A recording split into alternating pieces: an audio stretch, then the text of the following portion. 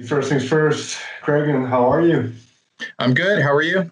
I'm all right. I'm doing well. Well, considering the state of the world, of course. Yeah, of Uh, course. but I've been talking way too much about that, so I'd like to jump into the music and then Okay. fun things.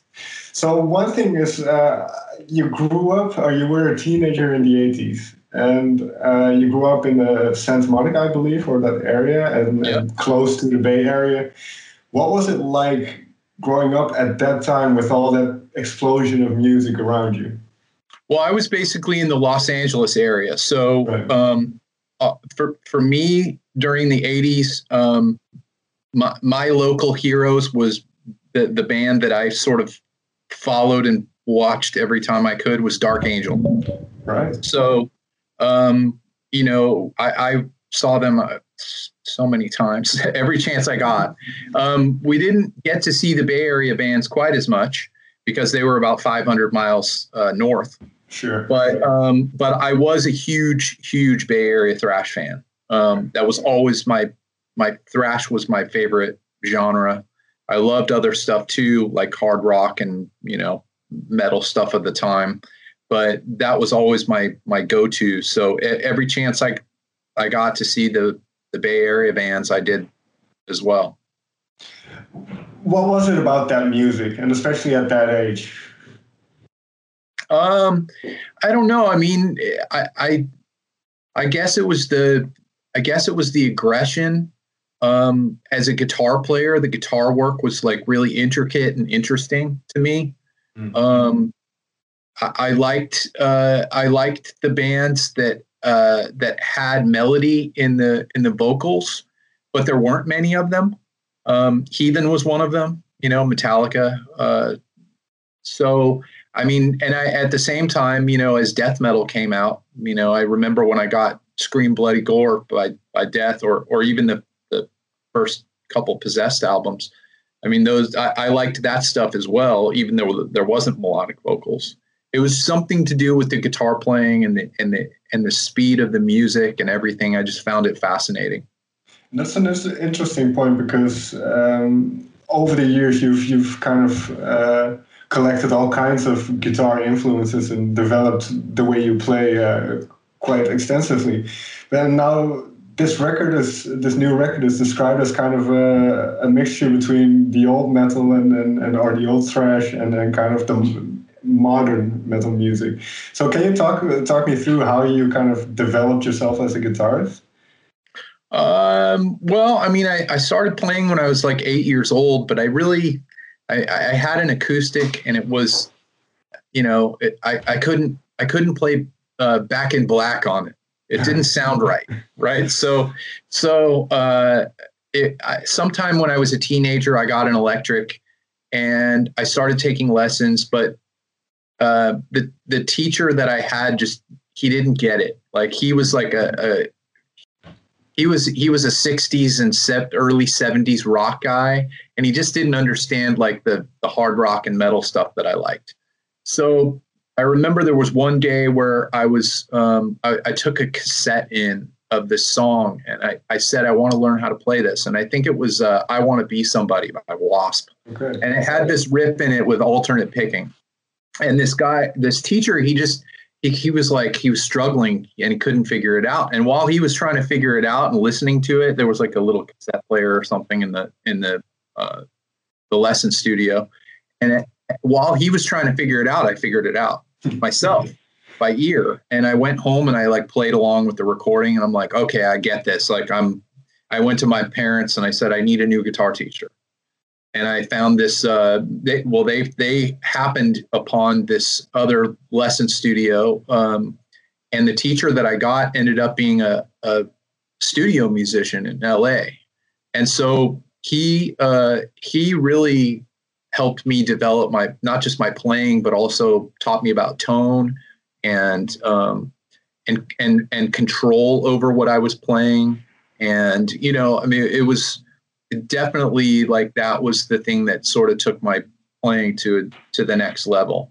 And then from there, I went to college and studied music, and I studied at a jazz school, and I learned a lot and then just kind of developed my technique, I guess, more or less on my own. Okay. After that. Because one thing I find very interesting about you is that you play in several different bands at several different times, of course. But is it for you, can you kind of separate all those things, because you do a lot of writing for those, do a lot of playing for all of those bands? Right. How do you kind of juggle all those kind of influences and feelings and strands of music?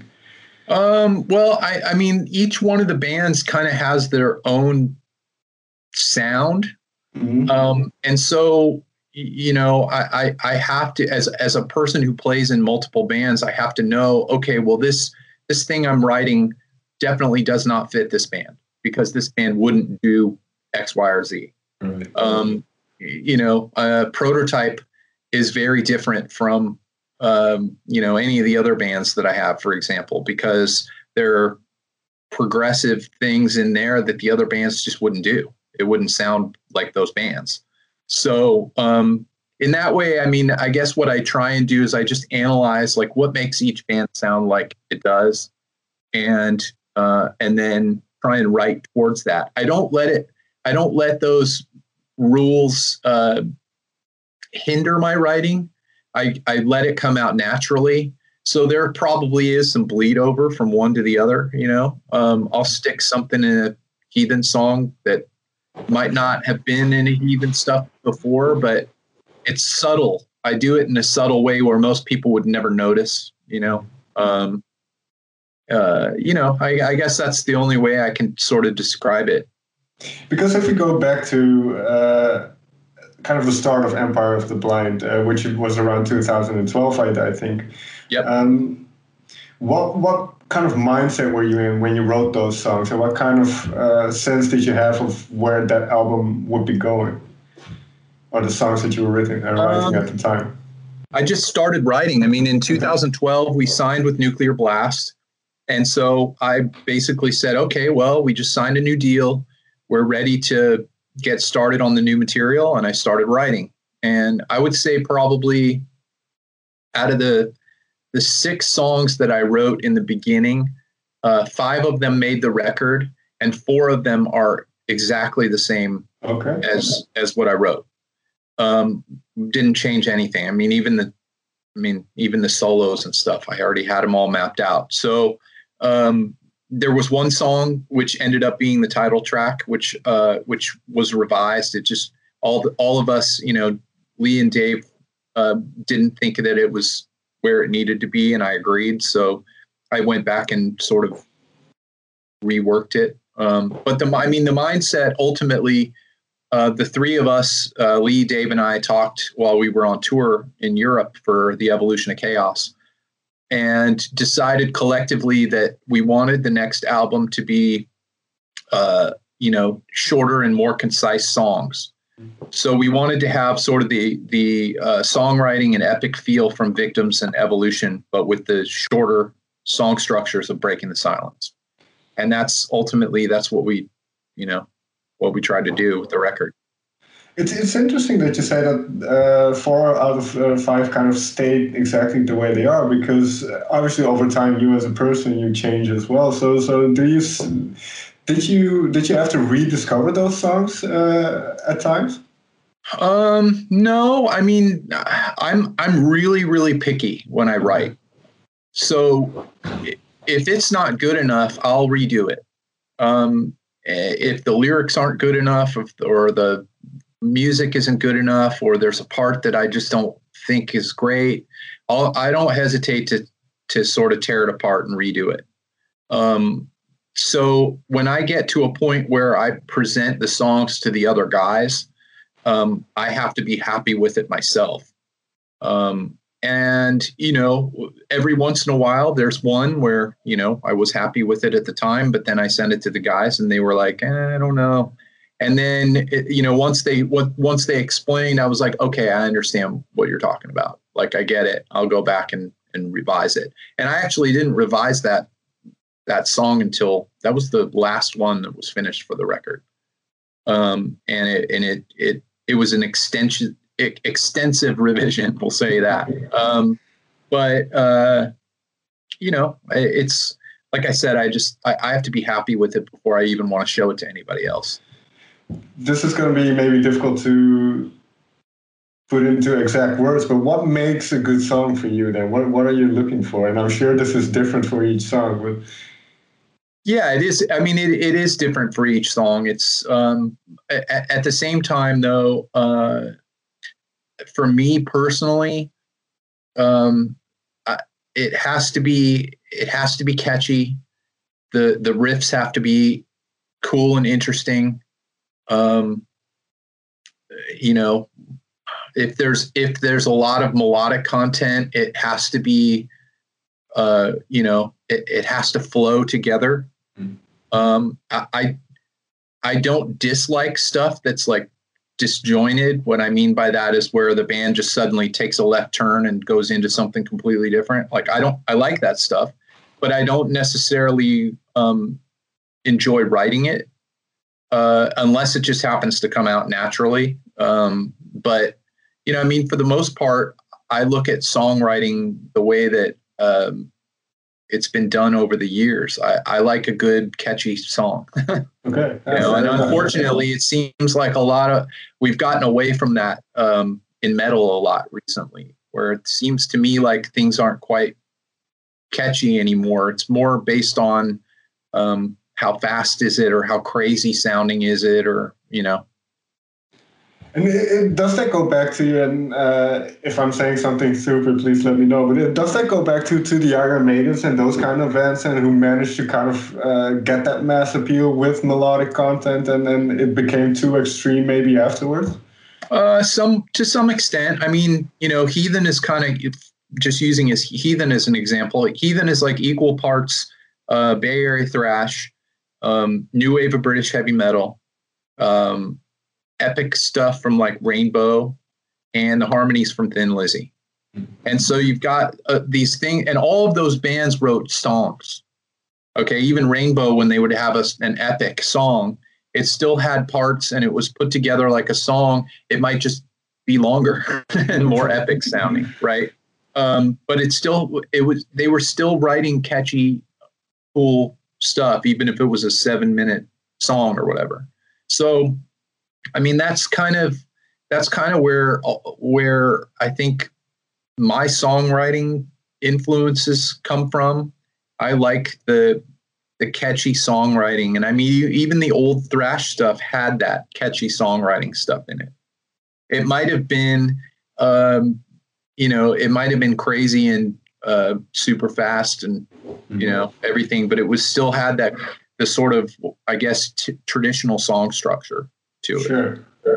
So let's jump into the record a little bit further, because it is quite a diverse record. There are fast songs, but like you say, there's also some more melodic and more subdued songs. So, for instance, if you take Shrine of Apathy, that's one of those more melodic songs on the record. Did you have the words already, or does that start with just the music? I had that idea for a long time, and it was one of those songs that took a while for me to get it where I wanted it. It's a ballad, and I wanted it to be a ballad in sort of the traditional sense of like the late 70s, early 80s stuff, where it made you feel something. A lot of bands do what I call soft songs, but they don't make you feel anything. And I didn't want to do that. I wanted it to be something. The subject matter is about all the people that we've lost in recent years, and it's sort of I wanted it to make people feel something. So it took me a while to figure out how to get it there.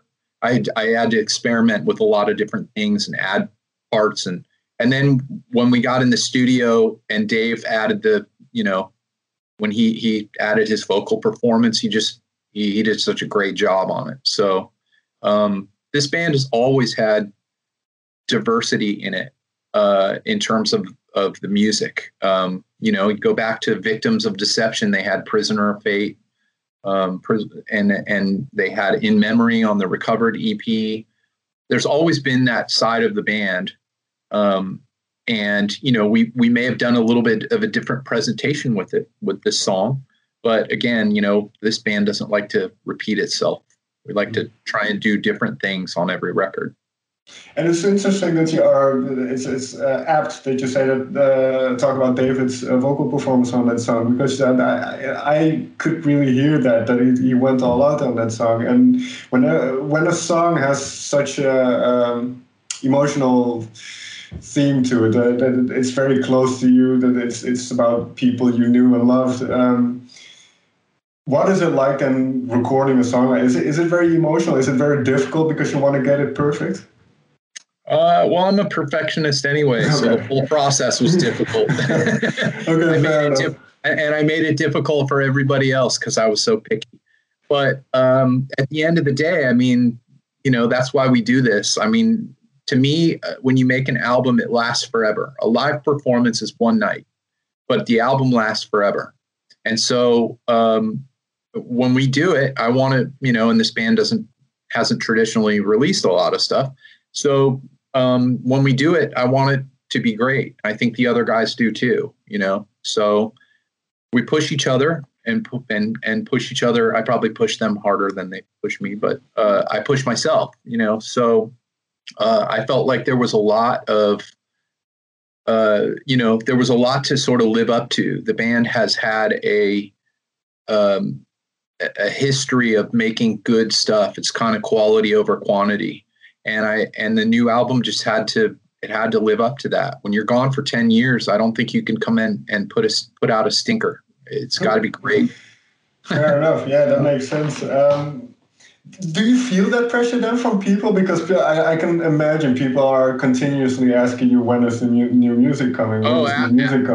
Absolutely felt the pressure.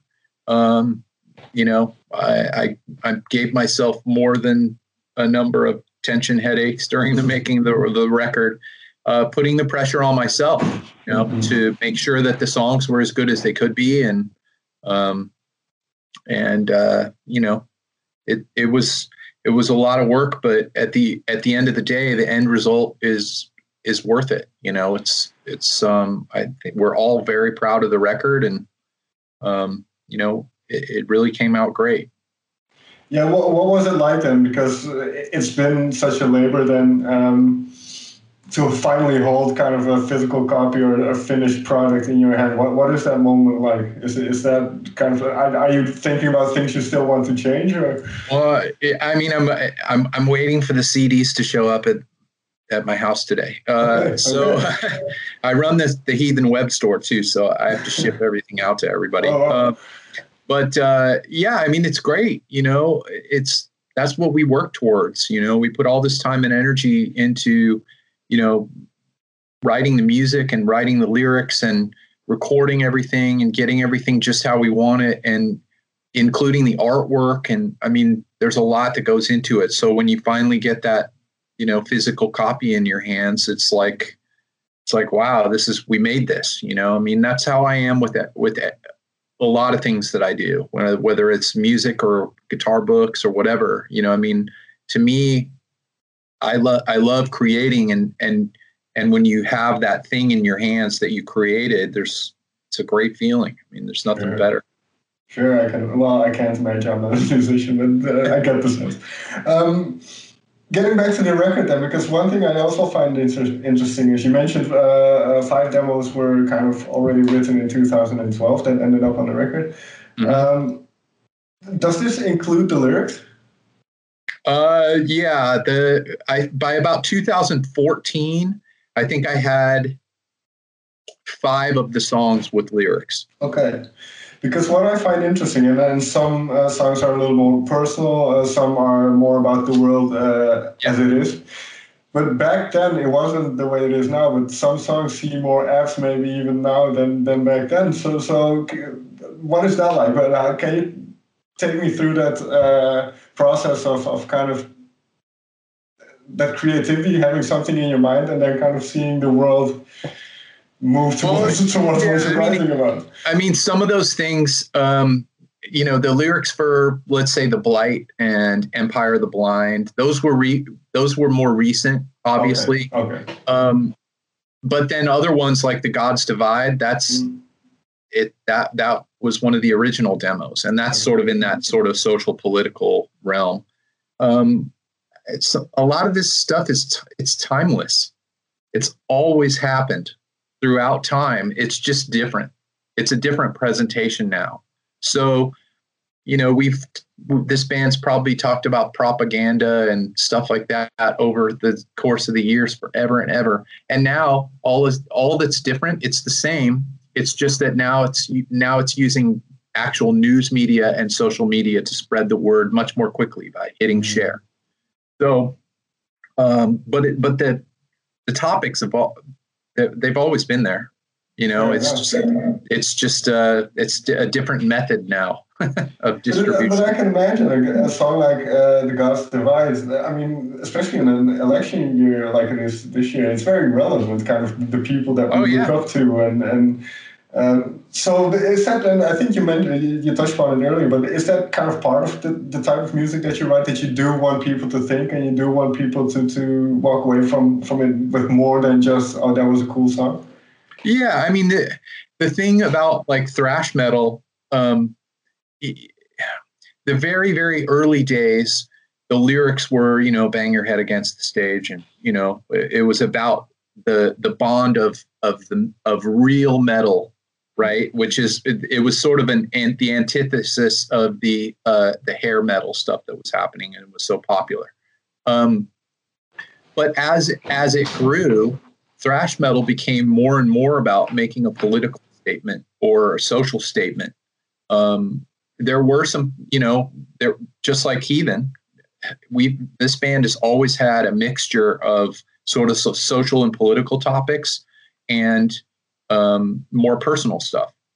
And that's just how this music has kind of always been. It's been I think the guys in the band want people to think about what's going on in the world around them. And, while there probably are some lyrics that are not that deep, there are also a lot that are really deep, and I mean, in various bands and have, so it's always been that way. And I think that's one of the things that I liked about it as well as a teenager, was that there were a mixture of topics, just like the variety in Heathen's music. There's variety in the lyrics too. And to me, that's how those classic records that we love, I'm thinking like the early Metallica stuff that everybody holds up as like, this is the crown jewel, right? That's what those albums had. They had a variety of not just music, but also with the lyrics. And it's creatively, it's great, because then you're not stuck writing the same thing over and over again. Like, I mean, I can't imagine being in a band where I have to write about Satan all the time or whatever, where it's like, that's the topic and like, that's what the band's known for. It's like, okay, man, well, now what can I do with this? Whereas in this, in this band, there's so much variety. There isn't a fear of writing something different because the band's probably already written something different like that before, right, musically or lyrically. So to me, creatively, it's very open and there aren't any rules. I mean, thrash metal nowadays, thrash metal seems to have all these rules and regulations. And when we were young, thrash metal was all about breaking the rules and doing whatever you wanted in your music. So. And it's interesting how kind of that got turned around, because it's obviously since you started with Psychosis and everything, the music industry has changed quite a bit and has shifted in terms of how money is made, but also what type of music is popular and played on the radio. So how do you see the place, not maybe specifically of thrash metal, but metal and rock music in general these days? How do you perceive it and its place in kind of the musical landscape? There's actually a lot of it. It's just that there's sort of two big types of hard rock and metal stuff, right? So there's the stuff that that gets played on what they call active rock here, radio, okay, which is all the stuff that's commercially acceptable. Okay. Some of those songs some of those bands write really good songs, but your thrash metal guy isn't going to connect necessarily with it because it's commercially acceptable to like that band. And then there's the other stuff, which is the not commercially acceptable, which is all the thrash and death metal and, everything that doesn't sell mass quantities. And even within that, now it's broken down into subgenres. So when I was a kid, there were subgenres, but there was like, okay, there's metal, there's thrash metal, and there's death metal, and that was like, and maybe black metal. Okay, there were like 4 types, and now it's like it's ridiculous how many subgenres there are. Blackened death metal and thrash prog, and I mean, at the time though, we didn't care about that. If bands crossed over and did something a little different, it was okay. I mean, how many thrash bands would start with a slide guitar and clean stuff like Cajun Hell by Exodus? But that's what made it cool, is they would do something just out of the blue. And yet it became one of those songs where everybody wants them. They're like, why don't you play this live? So. And this is something I've thought about personally quite a lot. And is that just a question of your generation being more free almost in what they can do with these days? So much, not just attention from media, social media, and everybody having their opinion, but also in terms of finance, that they have to be able to sell it. So the record label just says, no, you can only make something between this, and the rest we won't put out. I mean, I don't know. I'll tell you, like, Nuclear Blast gave us no direction. Right. That's what I hear about Nuclear Blast. Yeah. They didn't tell us to do anything. They didn't tell us not to do anything. They let us make the record we wanted to make, which is just like the old days. I think the real difference between back then and now is bands used to be able to make a living off of the music itself. Okay, they would make an album and it would sell enough copies that they would get money from making the album, and then they would go on tour, but then they would be kind of motivated to go back and make another record, right? Because they didn't spend like their life on the road. They were making music and creating, and then going out and supporting it, and then going back and making another record. And so bands had an album, every year, 2 years, somewhere in that time frame, except Heathen. But that was because they were able to make a living from the actual music they were making. Nowadays, bands spend less time being creative and more time touring, because we're basically traveling T-shirt salesmen. We make our living by going out and playing shows and selling merchandise. And it's less about making money from actually playing the music. So what you're starting to see, or what you have seen over the last decade, is bands release fewer albums. There's more time in between them, and they're out on tour constantly. And that's really how I see it. I would love to get back to a place where bands are focused more on the album, because I think, frankly, albums would be better for it. When bands do make albums now, even every 3-4 years, whatever it ends up being, it seems to me like they're like, we got to make a record so we can go back out on tour. So let's just get a bunch of songs together and do it. And of course they're still making great songs, but they're not making like they're not sort of taking it to the next level like they used to. Like, those bands used to be competitive, and they're like, we're going to make a better album than yours, and we're going to make art, something that's artistic, and it's a real album thing, and it's not just a collection of songs, so we can get back out on the road. I mean, bands have done that throughout the years too, but it's that's where I see the difference. I see less emphasis placed on making art and more emphasis on we have to get out and go back out on tour, but they're telling us we need a new record, so okay, That makes a lot of sense because from what I hear from a lot of musicians, they're always very exhausted with touring, and then I can imagine that not being very conducive to creativity. So well, to round off then, because since the music industry has kind of functioned on playing live these last years, and now that element has been taken away from us as well. And then you do a lot of different things. You've been very productive, I would say, over the years. You've written, you teach, and all kinds of things. But how is this affecting yourself, but also the community of musicians that you're in? Well, I mean, we're in a weird place right now. We had to make a decision on what we wanted to do with the new record. We had a choice. We definitely had to postpone the release, but that was because retailers, like here in the United States, Amazon is the biggest seller of music. So we had to wait until they would be able to take new product because they were focused only on things that people needed during the pandemic, like rubber gloves and masks. Sure. So we had to wait. But then we made the choice of let's get the music out to people when they need it. Right now, everybody's stuck at home looking for new entertainment. Let's release it now.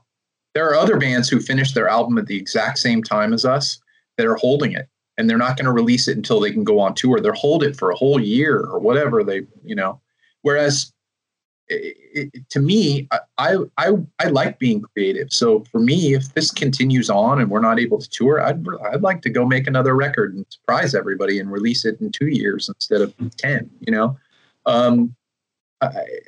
It's definitely going to be an adjustment. I think that a lot of bands, certainly all of the crew that work for bands, a lot of the venues, promoters, everybody is really struggling right now. Financially, it's very difficult for people, obviously. But when we sort of don't see an end in sight, we don't know when things are going to return to normal. Everybody's planning for next year, staying positive and planning for next year, but we really just don't know. And when it does return to normal, it's going to be a logistical problem for all of these bands because every band on the planet is going to want to go and tour next year. There aren't going to be enough tour buses. There aren't going to be enough open venues. There aren't going to be enough crew. It's going to be it's going to be overwhelming, and fans are going to be placed in a weird position of there are 3 concerts that I want to go to tonight, and I have to pick which one. And I think next year is going to be a really difficult, whether concerts happen or they don't, it's going to be really difficult. It may return to some sort of normalcy in the following year. But again, we don't know. It's uncharted waters. And so we're just kind of in this place where we have to adapt and survive.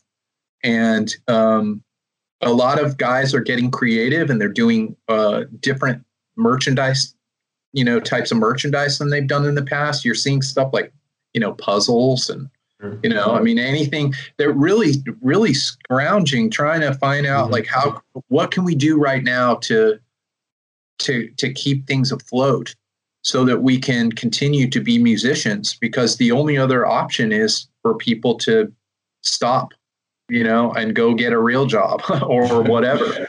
Right. And obviously those of us that are just musicians, we don't want to do that. This is what we do.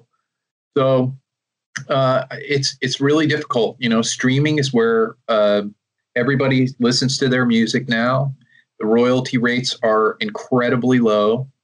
And, people have to keep in mind that even if a song gets 1 million streams, let's say, I don't remember if it was a song or an album, so I'm probably not quoting this right, but let's say it generates $4,000, okay, from those 1 million plays. Then the record company gets it, and then you get your royalty from the record company. Let's just say you have a really good deal and you get half of it, Okay. $2,000. Then you have to split that up amongst the band. And so you can kind of see how it ends up where it's just, everybody gets a piece, and by the time it gets back to the band, there's almost nothing left in a way. Well, there's just very little, and so it's not a way to it's not sustainable. Right. For an artist to live off of streaming royalties, and I'm sure there are some, but not in this kind of music. Pop music, rap, maybe, hip hop. There are some some artists that generate enough streams where they're making a decent amount of money from it. But it's a new world, and we just have to find a way to adapt to it. Sure. I mean, there's nothing else that we can do. And then leaving the live shows aside, then, because like you say, it's very uncertain. We have no idea when that will be starting up again. What do you hope then that the album that you're releasing, and like you say, you want to release it now to give people something to listen to in these times? What do you hope it will do for the band? Sell a lot of copies. Well, no, I mean, here's the thing. We all feel like we made a great record, and we hope that people can connect with it in some way or another, whether it's with the music or the lyrics or whatever. There's a little bit of something for everybody on this album, and we'd love to see it kind of put Heathen more in the forefront of the thrash metal scene. Frankly, this band has never really gotten the credit that it deserved. I think that in some ways it's because of bad timing with releases, album releases. The large gaps in between didn't help. But we'd like to see this album kind of get Heathen back to, sort of the forefront, or at least put it on people's minds, like some of the other Bay Area thrash bands that get talked about a lot. And, hopefully it leads to some more music. I mean, I would love to do more stuff more frequently. I mean, my commitments with Exodus are over at this point as far as touring. I'm still on their management team, but I won't be gone all the time touring with them, so I can focus on making music. And I have a lot of music, that I'd like to get out into the world, whether it fits with Heathen or other bands. So, like I said, it's kind of uncharted waters. So all we can do is do what we can to stay busy. So, Yeah, but that sounds good. If you're not on the road, at least you have the space to be creative and see what you come up with next. So that's a good thing. Craig, I want to thank you a lot for your time. Thanks for taking the time sitting down with me, and I hope you have a great day. Thank you. Thanks for the interview, Robin. I appreciate it. All right, have a good one. Bye-bye. You too. Cheers.